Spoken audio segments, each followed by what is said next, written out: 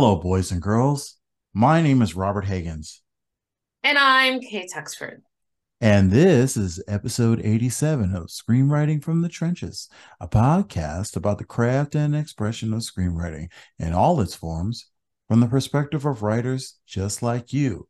This week, we're talking twists, plot twist, how, where, and why to put But them in your you screenplay. sounded like an elementary school teacher, and then all of a sudden you're not. Yep, plot No, I did twist. not see that coming. Okay. Yeah, yeah. But before we get into all that, we usually talk about what screenwriting Twitter is a Twitter about, but in solidarity with the WGA, until this strike is over, we shall be referring to this segment as the Strike Corner. Take it away, Zach. And it's just another day in screenwriting drama, screenwriting drama, screenwriting drama. It's just another day in screenwriting drama. It's another day in screenwriting drama. And we're back. So this week, first on our list is HBO becomes Max and immediately fucks up. Immediately just screws the pooch. Kay Tuxford, can you tell us how Max First of screwed the all, pooch? there's two ways. I Okay. mean, first of all, you took something as iconic as a brand as HBO, synonymous with premium television, and you got rid of the HBO, and it's now, instead of it being HBO Max, it's just Max where HBO is, right? Or something Right. like that. So it's pretty bad rebranding, just name alone. Did It's we been need mocked. that rebrand? Did we need it? Did like No, but it's clearly like there's a new dog in town who had to like pee on the spot just to like win the pissing contest, right? And then on top of that, the app required everybody have to re-download it, and the discovery quickly was that when it came to looking for like credits for a film, when you looked it up, everybody was lumped into one category, creators. creators? Yeah, creators. And so you'd look up a Martin Scorsese film, and he would be like third on the list of creators that made Yeah. you know They that had made Richard Kelly as the The fourth Departed. Yeah, creator of Donnie Darko. The fourth. yeah, the fourth creator. Writer Yes, exactly. director Richard Kelly was the fourth person credited as creator of Donnie Darko. Yeah, and Interesting. it's a real big sticking point in the unions, which is fun that it's kind of happening right now, because unions have worked very hard to make sure that the positions people are getting, the billing is an issue they have argued and worked for a very long time. WGA also works very hard on that because, as you know, sometimes in studio films, one person will get a pass and then another and another. So they've not only worked on like writers getting billings for work done, but also the order of the billings and all that good stuff. Well, not only that, but I learned this on Script Notes, and this is going to come back in a few minutes. But I'm a big fan of Script Notes, and they did a thing. They have a podcast on credits, and they Mm-hmm. were talking about WGA credits and how we get credit. And one of the things that they have that the Guild worked out is that if they list the director, they have to list the screenwriter in equally big font and usually the same font. So Yeah. they say from the director of blah blah blah. They also have to say from the writer of blah blah blah. You know what I mean? They have to list them in tandem. And that was something I did not know. Like I had got the Air poster recently, and it says written by screenwriter Alex Convery, and then also, I mean, directed by Ben Affleck, and they have the exact same font and the exact same color.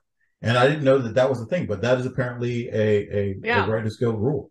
Yeah. So And it exists to, everybody works really, really hard on these films. mhm. And, it's easy to, if there's not any order for somebody to go, oh, we're going to put this screenwriter really, really small, or we're not going to list him at all, and imply that it was a writer director project, or imply, the writer doesn't matter, or put, maybe it's a producer, we'll put the producer's name really, really big and the writer and the director teeny tiny, Right. or not put them at all. So, our brand will be associated with it. So, the guilds have worked really hard to establish some order. the SFX community was like, we could use some of that. If you look at their billings, it's just blocks of names, and you have no idea. You sometimes have no idea what those, who did what. Yeah, I could imagine that, because I always you can all sort of credits go in the same order, and you can sort of clock where certain things are going to show up. Like if you see the song, when the songs get listed, the credits are almost over. You know what I mean? So you always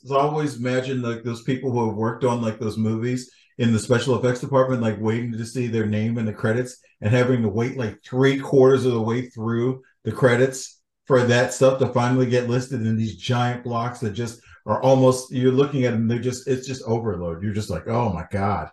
You're yeah. And it's sometimes they're huge companies, sometimes it's really visual effects heavy, or sometimes there's different divisions where there'll be like a Germany. So anyway, it's to create some sort of order. And also it's good for, if you are interested in a film and interested in the creators of the film, you can look up and see, who did what?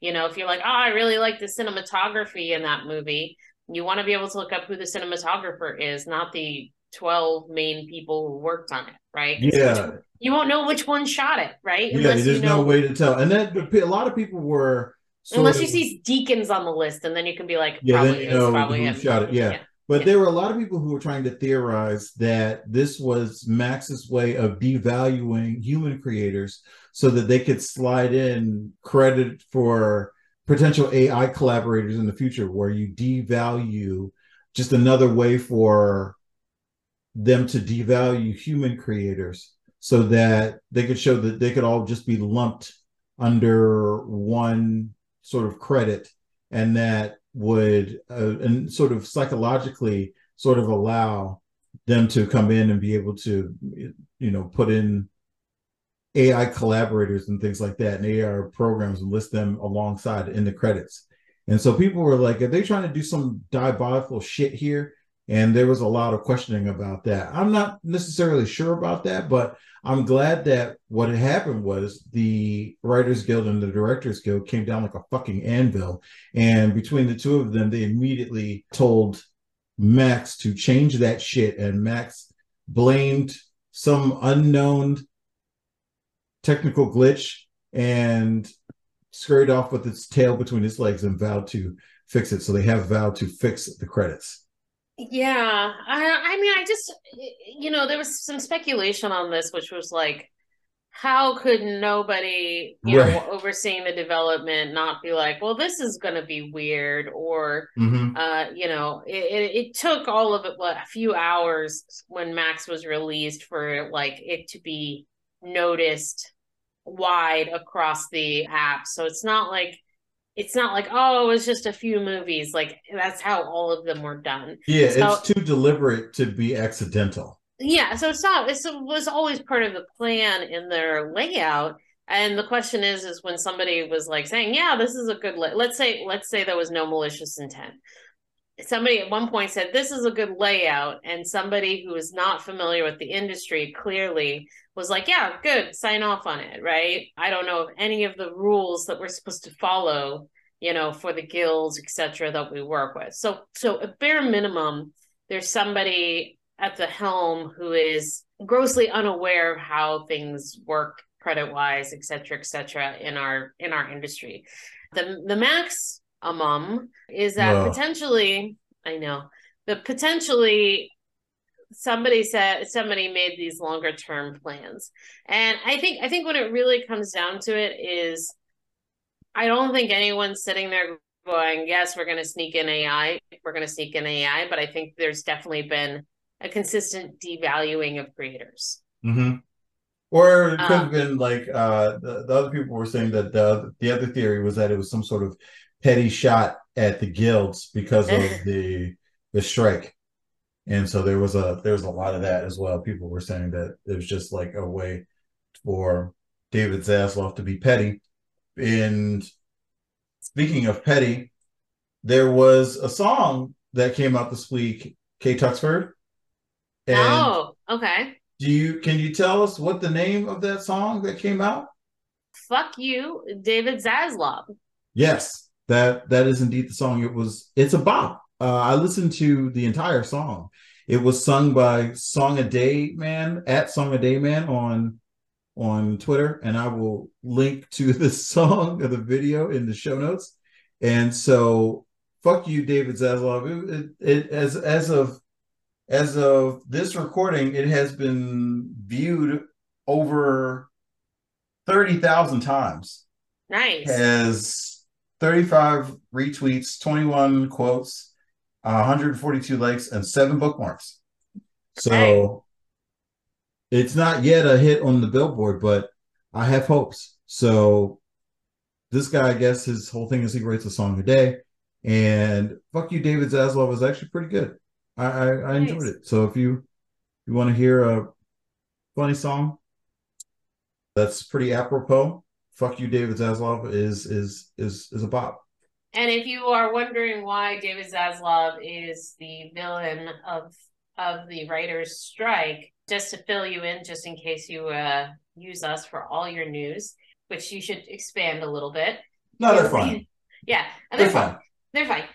Zaslav has really put himself at the center of these things, particularly was a commencement speaker at Boston University this weekend. Where he got booed. He got booed. His speech was pretty poor. People were joking that AI must have written it.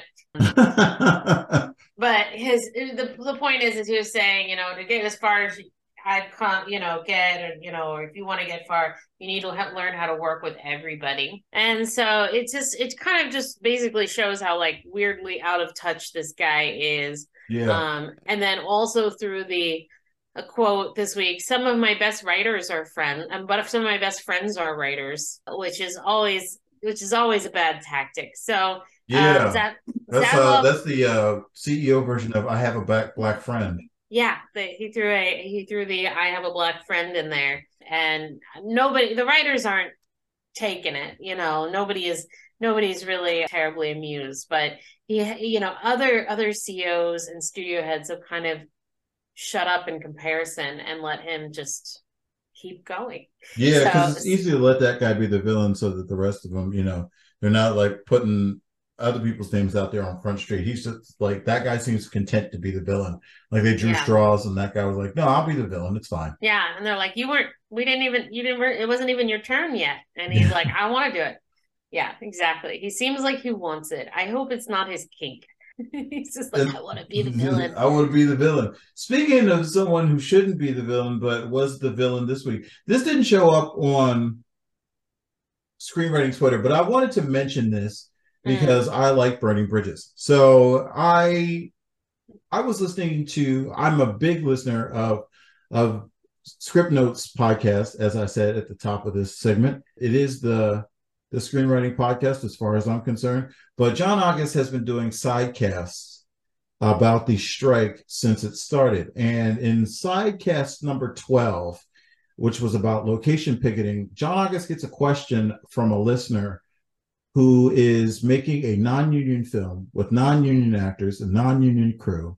And this person got feedback from their AD that was like, hey, maybe we should hold off because of the strike. And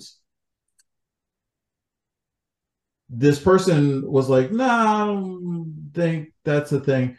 But he sent the letter into John August to sort of get John August's take on it, and was saying that because the movie is 100% non-union and wasn't taking money from studios or streamers, and also mentioned in the letter that they plan to, even when finished, they plan to hold off on attempting to sell the movie to any struck companies until the strike was over. And this person was just asking, hey, do you think that I'll get static from anyone in the guild? Should I do this? Should I not do this? And John August was like, yeah, you shouldn't do it. You should not do this. And for me, that's some real ivory tower shit. I don't hold to that, because this person isn't breaking any rules.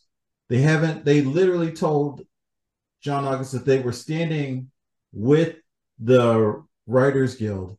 The fact that they even asked is proof of that. But they were also said, hey, we're going to, even if we do this, we won't try to sell our movie until after the strike is over. So there's John August's thing where he was saying, we don't want to put anything in the pipeline for these struck companies or the studios or the streamers or whatever like that. We don't want to put anything in the pipeline. He wasn't. This person is not putting anything in the pipeline. They are literally just doing their thing. They're getting a movie off the ground. And Kay Tuxford, you can agree or disagree with me on this, but you know, you and I both know how hard it is to put together a movie, and sometimes you got to put it together when you put it together. You can't, you know, on stuff for stuff like us, like if you put something on hold, you may not get a chance again. Like sometimes that time just dries up, and then putting it back together after, you know, after it falls apart or after you postpone, sometimes it just doesn't come back together, and you gotta move when you move.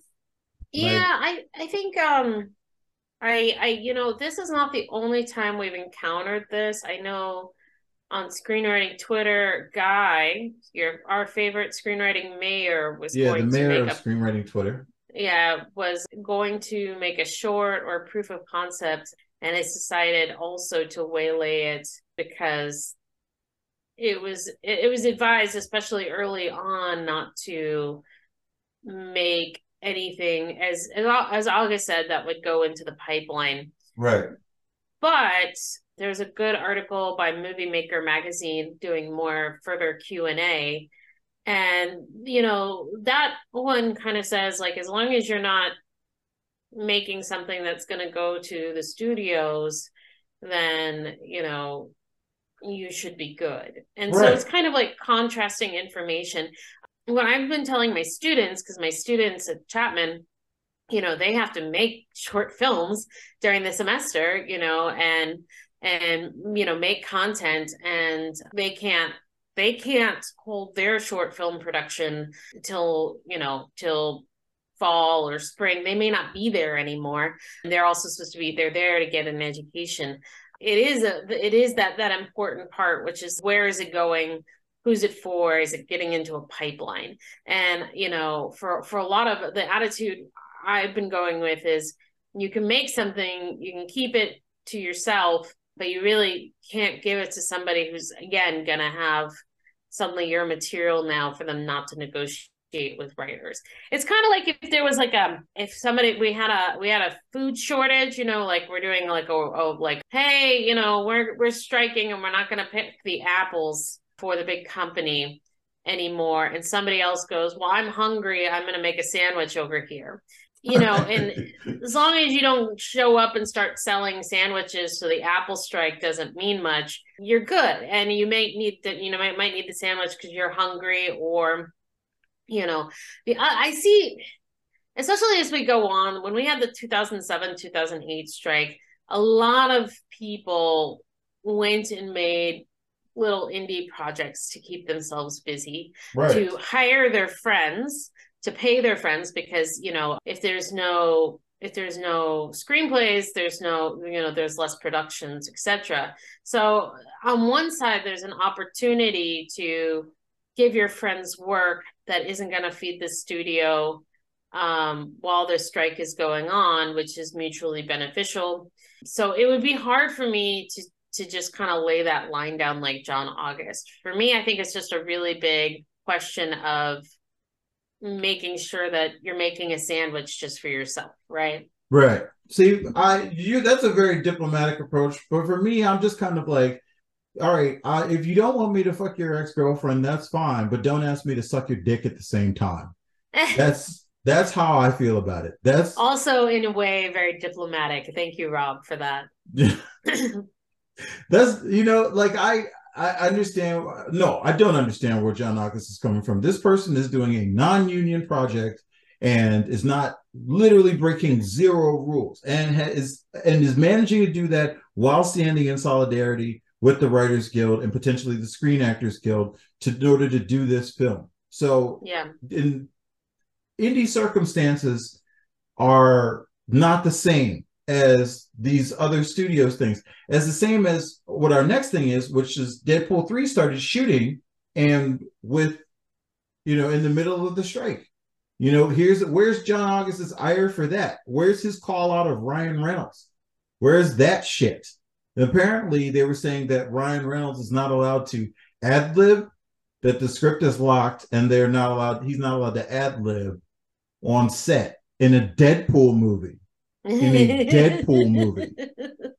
I just wonder if some of the script is like Ryan says something funny here. Right, exactly. What is are you kidding me? So for me, I'm like, that's some real ivory tower bullshit, because nobody's condemning, none of these people are condemning Ryan Reynolds, because they're just like, oh well, and Ryan Reynolds has millions and millions of dollars.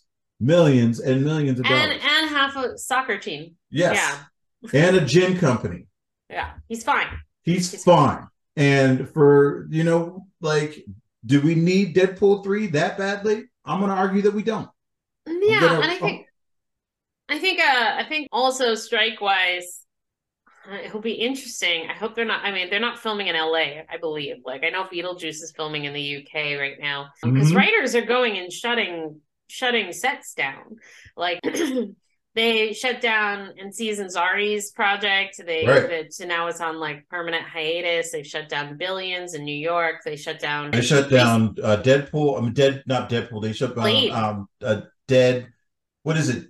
Daredevil. They shut down Daredevil. Oh yeah, that's right. Daredevil. Yeah. They shut down Daredevil. And there's like strike captains have like a secret network right now where they're letting their kind of like closest WGA folks know, and these people are doing 3 a.m. shifts, showing up on set locations before the trucks get there and picketing, because the Teamsters don't cross picket lines. Right. So they're literally showing up to these sets to picket because the Teamsters aren't there yet, and that means the equipment can't arrive. And so it'll be interesting, because they want to go ahead with this right now, and I would be surprised, if they thought they could film this in LA or at a studio or something and get everybody inside. So I'm curious to even know where they're filming this. And the fact that Ryan Reynolds, I think it's Canada. It might be Canada. It must be, there's some Canadian WGA people who are very upset too. So don't assume they won't get there. Yeah, but Ryan Reynolds is a member of the WGA. Right. And so for me, it's kind of, it was hypocritical. It was ivory tower BS. And I just feel like, they get over yourselves.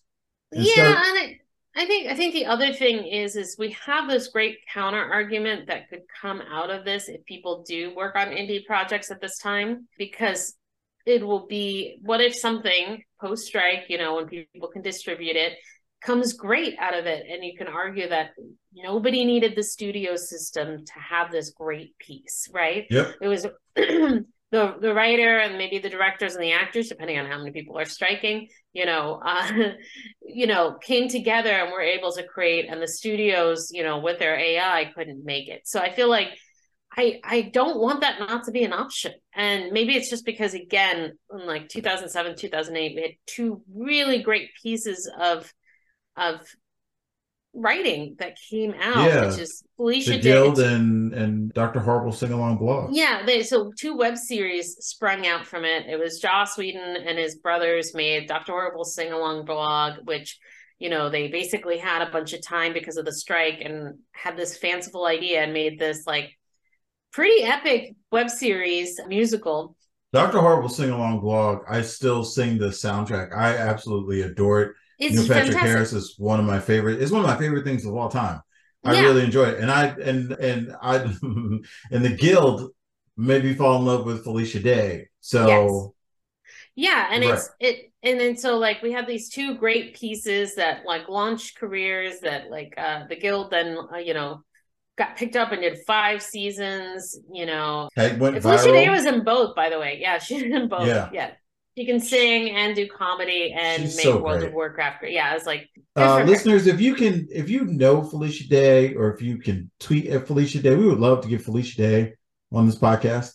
Just so we can just fawn over her for like an hour and just talk about how great she is. Yeah. Yeah. So Maybe Make it happen, internet. that might make her uncomfortable, but I'm fine with us being overly With like, mutual we love fun. you. Yeah, we love you so much. All right. So, topic of the week. Yes. Plot twists. Plot twists. Plot twists. Twists. Why do we do plot twists, Kate Tussford? Why do we do them? Well, I think the audience likes to be bamboozled. We like to be deceived. Yes. I think that's the end of it is we think we enjoy when we watch something and we think we know what's happening and then surprise, we don't know. Right. Just like a great joke, and a plot twist. It's just there's something that because audiences right now, I think, are the most movie literate that they've ever been. They have, because it's not just about things that they've seen, it's about how we parody things, because we're constantly parodying things on YouTube and TikTok and Instagram. And when you have these, sort of like this 90-second setup payoff joke, like a lot of that is based off of the literacy of what things are out there. And so you have audiences that have these expectations that are just burned into their brain of what this kind of story entails, what this is like. And so when you give people that, sometimes you have to give them what they want, and sometimes they don't want what you're supposed to give them. They want you to do the exact opposite. They want you to go in a different direction. And so plot twists, like that, when you give someone a good plot twist, man, people eat that shit up. They love it because they're like, ooh, I did not expect that. Yeah, I'm making wrinkles in my brain. It makes a lean in where, we're suddenly, because I think sometimes where movies get a little predictable, and you kind of, if you're very savvy, you lull people into that comfort where they're like, oh, I know what this is. I know where it goes. And then you can go, whoosh, that's not it, which is always not nice. If people are like, oh, it's a rom-com. It's about, these two people are going to meet and fall in love. Whoosh, it's not the case. They accidentally get kidnapped by a monster underneath the basement and trapped. And the movie's going to focus the next guy who goes into the rental house. Boom. That is barbarian, by the way. Yeah, there's, because rom-coms are full of cliches, it's a very simple formula, quote unquote, person meets, it used to be boy meets girl, boy gets girl, boy loses girl, boy gets girl back, and now it's person meets person, person gets person, person loses person, person gets person back. Yeah. Or, and it's just, we know the formula. We know what it is. So and especially in terms of rom-coms, those things are heavily formulaic. And so when things you got to find a way to ease into those things. Same thing with horror movies. It's like one victim, two victim, then everybody starts talking. And then it's like, oh, okay, now then they just killed the victim until there's literally the final girl left. They're literally called the final girl. Like all of these cliches are just piled on top of each other. And so you have to go left in order to, to like subvert the audience expectations. However, there are times when you have to read the room. Sometimes people want exactly what they're supposed to get. I was watching Zizou recently, and while I wasn't the biggest fan of it, when I look at what people are saying about it online, about how it's just what you expected it to be, it's just a really tough guy killing Nazis for an hour and a half. People just wanted that. I seem to be the only person who was just like, could I have gotten more? Could I have something else? You know what I mean? Could this burger have like some lettuce on it or something? People are like, no, you just get the cheeseburger. This cheeseburger is just a cheeseburger. And I'm just like, what about some lettuce? Can I get some? They're like, no lettuce. We don't have any lettuce. You can't put green shit on our meat. It's just fucking meat and bread, motherfucker. Like, that's what you're getting. Like, that's what. If you don't want a cheeseburger, don't order the cheeseburger. Get the fuck out.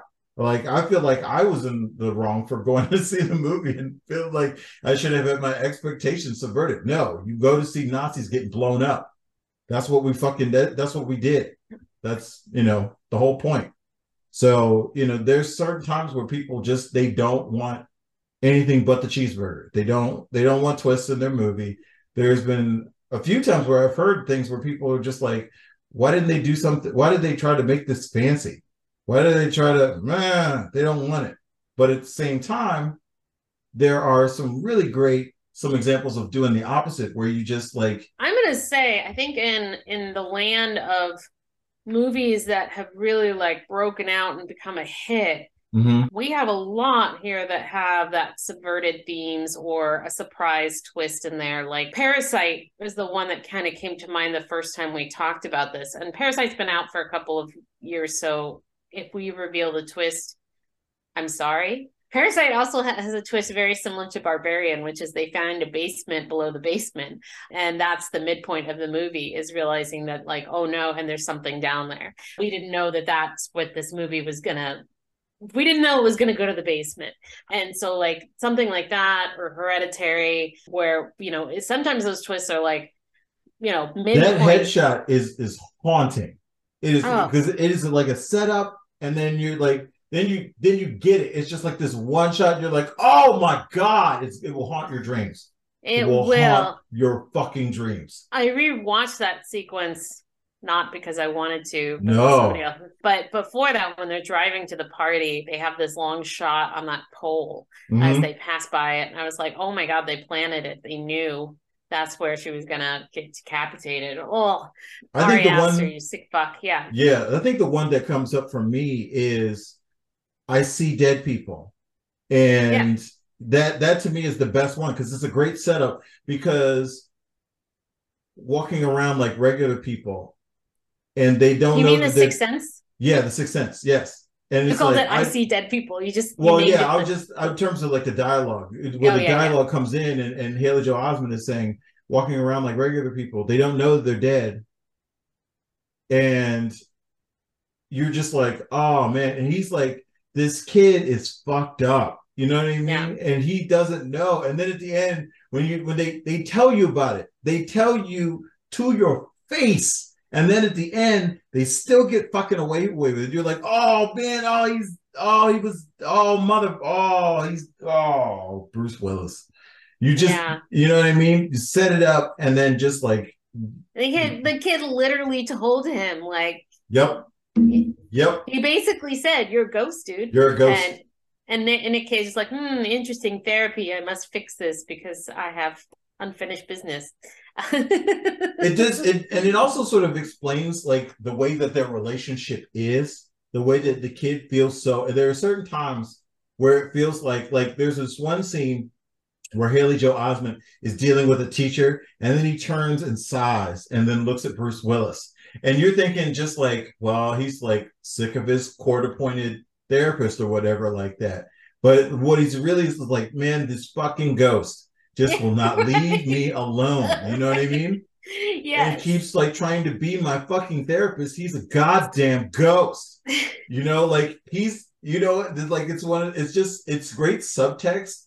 It's like there are all sorts of moments like that at the end.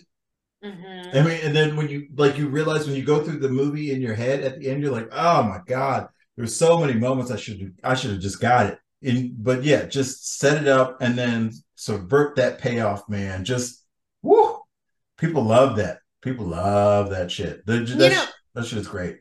It is great. I'm gonna not argue, but sometimes when I think people, they sit down and they're like, I want to write a story with a really cool twist, right? Right. Sometimes that's really hard to do in like one draft, right? Because you're still like, if you read an early copy, I have an early copy of The Sixth Sense. It was published in like Scenario magazine, and there's no twist. Bruce Willis is not a ghost. Wow. He's just a therapist assigned to the Haley Joel Osment, and they reveal early on. He says like, I see dead people, right? And so they don't really wait on some of those things. Where now I think in the final form it's like by the midpoint, right? He finally kind of says what's going on. But a lot of the elements were already there. Like we understood what some of the problem was. We understood the problems he was having talking to his mother. The therapist, even though he wasn't a dead therapist, was still haunted and trying to fix this because he felt like it would redeem him, you know. So the elements that were important to the story were definitely there in an early draft. And I think sometimes once you get a draft like really polished and you're like, this is the story, the twist or the option for a twist becomes more evident to you because you know what you know where you want to subvert the audience. Right. And I think I had this happen to me all the time because I was thinking like there's nothing that I hate more in a rom-com, speaking of rom-coms, when you're watching and you can literally, and people hate me for doing this. My wife hates me for doing this because I do it all the time where I start reciting the dialogue before, like I've never seen the movie before, but I start speaking the dialogue for the characters because I know what's going to come out of their mouths because I know what's happening because I already know because you know what I mean. It's a rom-com, yeah. It's a rom-com, but then it's so predictable that you can literally predict the dialogue that's coming out of their mouth. But there's their point where people just follow the tropes and they just, if it gets to that point, like there are certain things where I don't know how that got passed. Like, you know, there obviously either somebody liked it or whatever, or we don't know how that ended up in the movie. But the thing about it is in terms of gatekeepers and things like that, those kinds of really tropey, just overly done things will get your screenplay tossed so fast. And so there are points where you just have to just like, all right, I got to go left. I got to do something different. I got to write my characters into a corner and just go with that and deal with the consequences. There are certain times where I think that I love the most, where I'm just like, where characters will get into a situation. I'm like, okay, well, they're going to cut to the next day, or they're going to, oh, wait, they're staying in it. Okay, we're alrighty then. We're going to deal with this. You know what I mean? Yeah. Where some sort of trope where somebody would skip over something or not deal with something, and instead they force the characters to deal with the reality of the actual reality of the situation. There's nothing that I love more than that, because it subverts the expectation. It just goes left and stays left. Sometimes you have to do that. Like it's just one of those things where you're just like, there's a really like stereotypical way to do this scene, or I can just completely go in a different direction, or send the character out of the room, or have somebody burst in, or the house blows up, or something like it. And in those cases, sometimes you have to go back and then figure out how you got that there later. I think the most famous example of this is The Hateful Eight. The Hateful Eight has that wonderful left moment, like right at the midpoint, where you're like, oh, and then they literally spend the next like 15 minutes like going, this is how we got there, you know what I mean? But it's been like setups and payoffs, but it just goes left and then continues to go left. Like it's so great. And sometimes you like Quentin Tarantino is the master of both going left and doing what I like to call jumping out of the movie. Yeah. Because to me, he's done that at least twice, where he just jumps out of the movie and now it's a different movie. It's a different kind of twist, and it's not easy to pull off when you can just jump out of a movie. But Death Proof does this, and From Dusk Till Dawn does this. Just jumps out of the movie and just becomes a different movie. Like you're like, it's okay. This is wow. You know what I mean? Like you can we just hit eject and then we're in a completely different movie. It's a hard thing to pull off. Barbarian also does this as well. It just jumps out of the movie.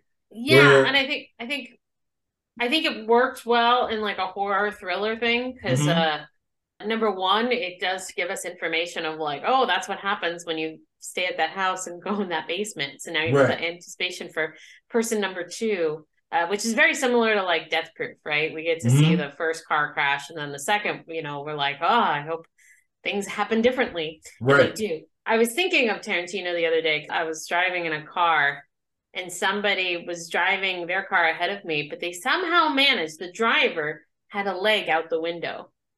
Oh, like, no. Yeah. And I was like, who, first of all, and I just thought of Death Proof, but also like they were driving. So like, they like, what if you need to hit the brake? Anyway, apparently it wasn't. How are they doing this? I don't know. Yeah. But I was like, that's how Tarantino's probably all his like girlfriends drive, like just like that. Anyway, yeah, I agree with you, and I think sometimes if it's to kind of set us up or build up anticipation, that's good. Drive My Car is also like that, where they have basically a 30-minute short film about a guy. Yeah, it's basically a 30-minute short film about a guy who realizes his wife's cheating on him, but he loves her and he's going to try to figure it out. And then she dies in a car accident, and Drive My Car is about him being a lonely widow. But like the opening about him being concerned about his wife and the cheating and the whatnot gives you a whole shit ton of context, right? Mm-hmm. That, you know, if he was just a moody, broody, John Wick, sad type whose wife is dead, you wouldn't understand how complicated that relationship was before it kind of just ended. And so Glass Onion also did this recently, where they just jumped out of the movie. Yeah. Where like immediately you're like, whoa. And it like I said, if the audience can rebel, they can absolutely rebel. You can't just necessarily pull that one off like really. It takes like your narrative structure's got to be there, because you got to immediately like grab the audience and then like let them know that they're in good hands. Because if you do it wrong, then people are like, no, I don't want to do it. I can't do it. Like, I can't. Yeah, where especially Glass Onion, and where you like reel it back and change perspectives, and suddenly we're following Janelle Monáe playing the twin of, you know, et cetera, and find out all this extra information that we didn't have in what we watched before. Right. It's a big leap, because I've seen people I've seen movies where they try to take that big left turn and it doesn't work. Like I felt this way about, maybe this is just me, but I felt this way about Hancock. I don't know if you remember that one, the Will Smith. Perfect example. Jumped right out of the movie and never got it back. And never got back. And the reason is, it's like they were sold this movie as, here's a story about a alcoholic superhero who, you know, fucks up all the time. And 100%. All of us were like, I want to see an alcoholic superhero. Yeah, like, and especially drunk. Yeah, I want to see him drunk drive through the sky, you know. Yeah, yes, that was I want to see it. And then, you know, it turns into this, you know, you want the movie. This is a perfect example of what we were talking about before, of reading the room. Like, we already got the movie that we wanted. Then they add this Charlize. You promised us punching Nazis and we were there. Right, exactly. Then Charlize Theron comes in and you're like, what is this? I don't understand what this is. Then it jumps out of the movie and becomes this thing, like now they're fighting in the middle of the street. You're like, where did this movie just jumped out of the window and I don't know what's happening anymore? Why is this? It is completely off the rails. No one knows what's going on anymore. And I think the thing, maybe the reason why one of these is more successful than the other is, at the end of the day, I want it to, like when Charlize Theron shows up in that movie and it's just like, oh, we've been, you know, lovers, and, you know, we're cursed. Essentially, the closer we get, the more our powers are like not good. I can't even remember what it is. And, you know, et cetera, and we've been staying away from each other all this time. Well, he had amnesia, and then she just left him where he was. Yeah, exactly. And so she told him, and so he's like, oh. But the problem is like the original concept was way more interesting than you're a superhero with amnesia, with Charlize Theron is like your love of your life that you can't be near. Like, it wasn't like, it was you didn't sell us on, ooh, I want to see where this goes. I kept thinking, but I want to go back and watch him. Yeah, I wanted to go back to the first movie. Can we go back to the movie that we were watching before? That was much better than this. Yeah. And I think that's part of how you can get away with a big go left thing, is whatever you go left with has to be as interesting or more interesting than what you were already doing. Yeah, there's like, exactly. And it has to feel earned too. Like, it has to, like, there's the thing about it is like the way that Glass Onion earns that like literal, like almost hour of exposition where they take you back through the entire movie. Like, the way that they earn it is they keep putting things in perspective, and you follow a character that you really like and really are compelled to. She has like a compelling reason to do what she's doing, and it just becomes, ooh, I missed all of this. Like, this was happening in the background, and it gives new context to everything. And so this movie like earns it. It's like, I'm gonna jump out of the movie, what we're watching, and then you're gonna thank me. You're gonna thank me. And then when she's running up the stairs to get the thing, you're like, oh yes, oh, like you're so excited. Like Glass Onion really just nails that shit. There's that moment where From Dusk Till Dawn, I think is the one of the best. When they start turning into vampires, you're like, wait, what? Whoa! Like, whoa, vampires! Like, what is happening right now? But then it immediately goes for it. They're like, no, we're gonna make a fucking badass movie about, like fucking Tom Savini, Sex Machine, is like shoot people, and then there's this like they were like, whoa, this is completely batshit nuts. All right, okay, all right, this might be better than, like you said, this is better than the other movie that we were in. Like I was here for the crime movie, but I didn't know where that was going. I didn't know how long that could last. But now we're in this movie, in the vampire movie, and now it's like, okay, we're just gonna go for it. Yes, let's just go for that. So like, you got to be like, it's got to feel earned, and it's got to feel, we got to like the new movie better than we like the old movie. Yeah, like it's just one of those things. But like, I have to say that when you do this properly, like we talk about these things with great excitement. I'm sure you can hear it in our voices, especially something like The Sixth Sense. I See Dead People is literally iconic.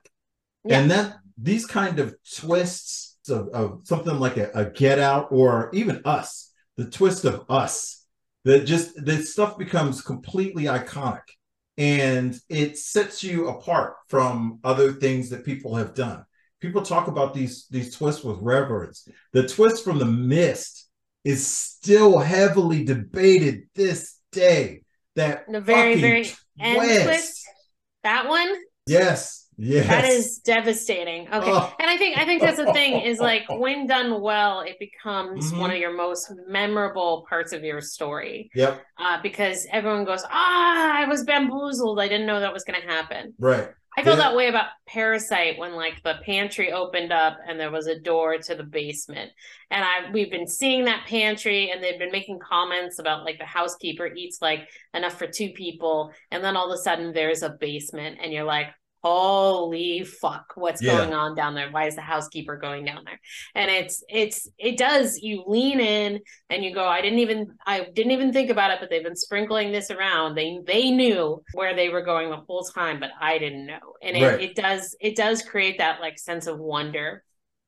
And it literally can for those of us out there who are writing spec scripts, and who are trying to get noticed in the noise of like all of our screenwriting brethren, the right twist can get your script noticed and get you out there and put you above, like, because people are there's the only thing that you want is for someone like, you gotta fucking read this script. You gotta read this script, because that's literally how Barbarian got made, where someone sent the writer director sent that to the production company, and they got investors on by saying, you have to fucking read this script. Like, that's that. And that's what's going to get your movie out there. That's what's going to rise you above the rest, is having that twist, those iconic things, where someone just is not only leaning in, but it's like, ooh, that's very interesting. And just, you gotta have it. Like, then you don't need to, but that'll elevate you more than I think anything else. Everybody loves a good twist. Even if you don't have a giant genre-bending twist, I think you can still put a good dramatic twist in almost anything. Mm-hmm. Even if it's something like, oh, we've been worried about this character, this ominous presence of a character. Oh no, what are they going to be like? They're going to be so bad. And then twist, we meet them and like, oh, this character is great. The person you've been shitting on them, is really the bad guy. I mean, like, you can do a twist like that. Yeah. There's nothing better than the Kevin Spacey, just the foot turn twist, where he's like, immediately the whole demeanor changes, and you're like, oh shit. Yeah, he's not. Oh my god. His foot's not lame. What? Oh my god. Like, and that's so just good. That's Kevin just Spacey has 2 of those, because he has that, and then it's what's in the box. Yeah. What's in the box? And you're watching Brad Pitt, you're like, come on, man. That's another one where people talk about it, be like, what would you do? You know what I mean? Just one of the best endings of all time. 7. Yeah. Oh my god. And I think also, like, that 7, even though What's in the Box is a good twist, it doesn't bend the genre, right? Nope. Like A Dusk Till Dawn. But it's such a extreme maneuver right? Such a That great, no like, one you is know, expecting it. yep. You know, another good twist that it really is kind of like a glass onion is also Gone Girl, where Oh, oh halfway yeah. through, and I read the That book, and in the midpoint, book, that midpoint, man. yeah, I Holy read the book, and shit. the book is formatted the exact same way. The first half is more Nick's story, and then Amy shows up, and it's just like, I need to tell you why I hate everything that I hate right now. Right. And her diatribe in there, which wound up in the movie, is just so pitch perfect great. I'm like, oh my God, like I wasn't interested in her as like doting mother or this missing lady, but all of a sudden now I'm like, you Yeah, you're fucking like, deviant, I'm in. What are we doing? oh Yeah. my God, yeah. Yeah.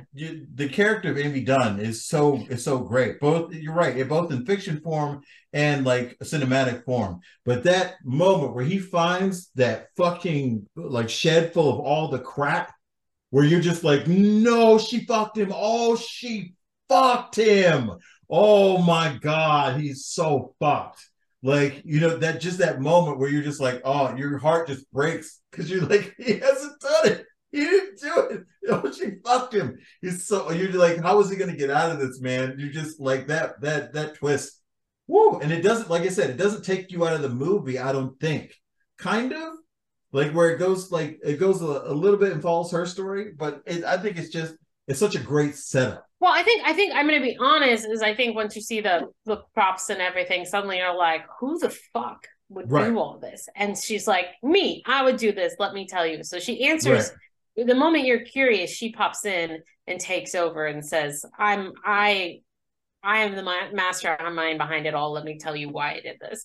And you were ready to hear it. Yeah. Yeah. So good. Even if it's probably is a terrible thing to do to another person, it's very compelling.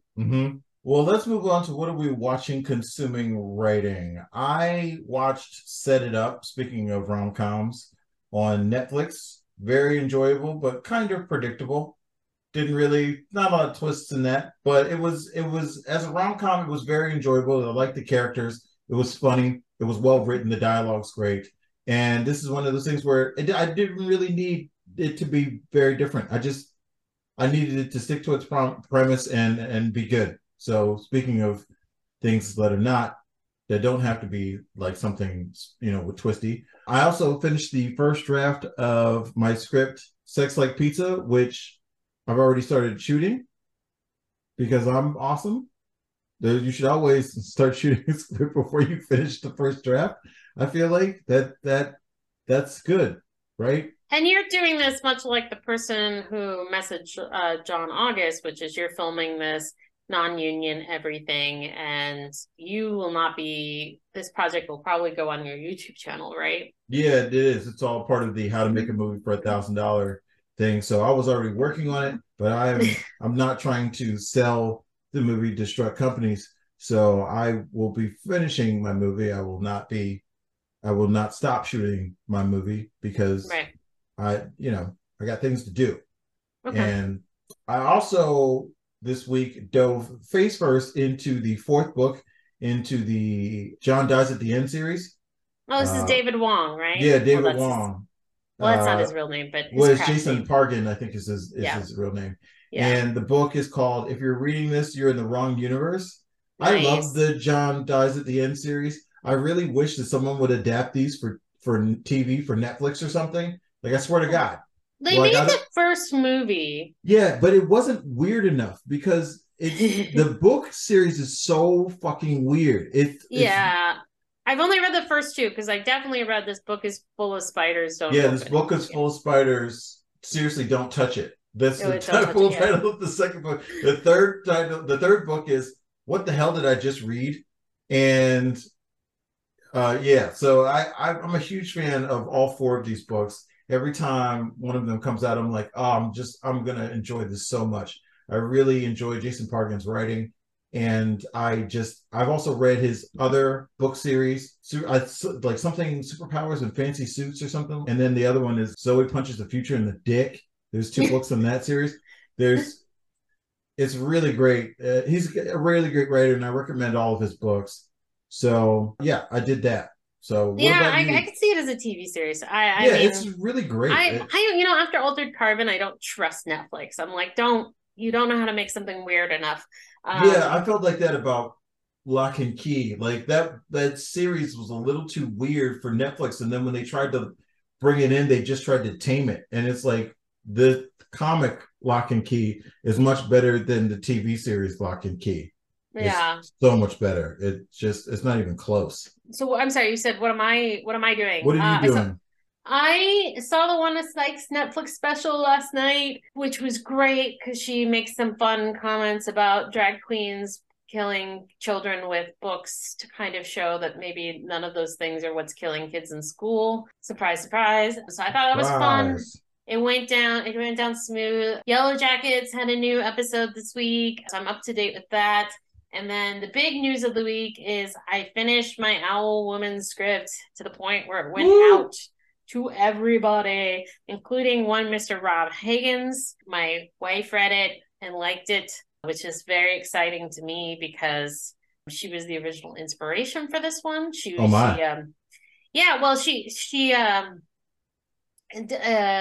studies anthropology. She just got her associates in that, is going on to get her BA.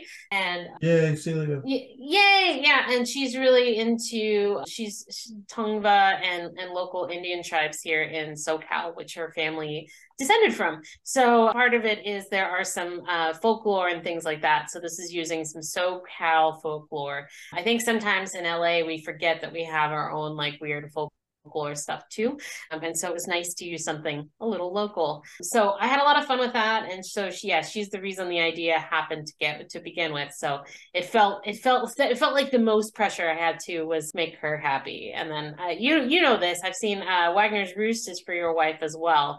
We're doing a script swap right now, so I'm reading your horror, you're reading my horror. Yeah, it's all horror.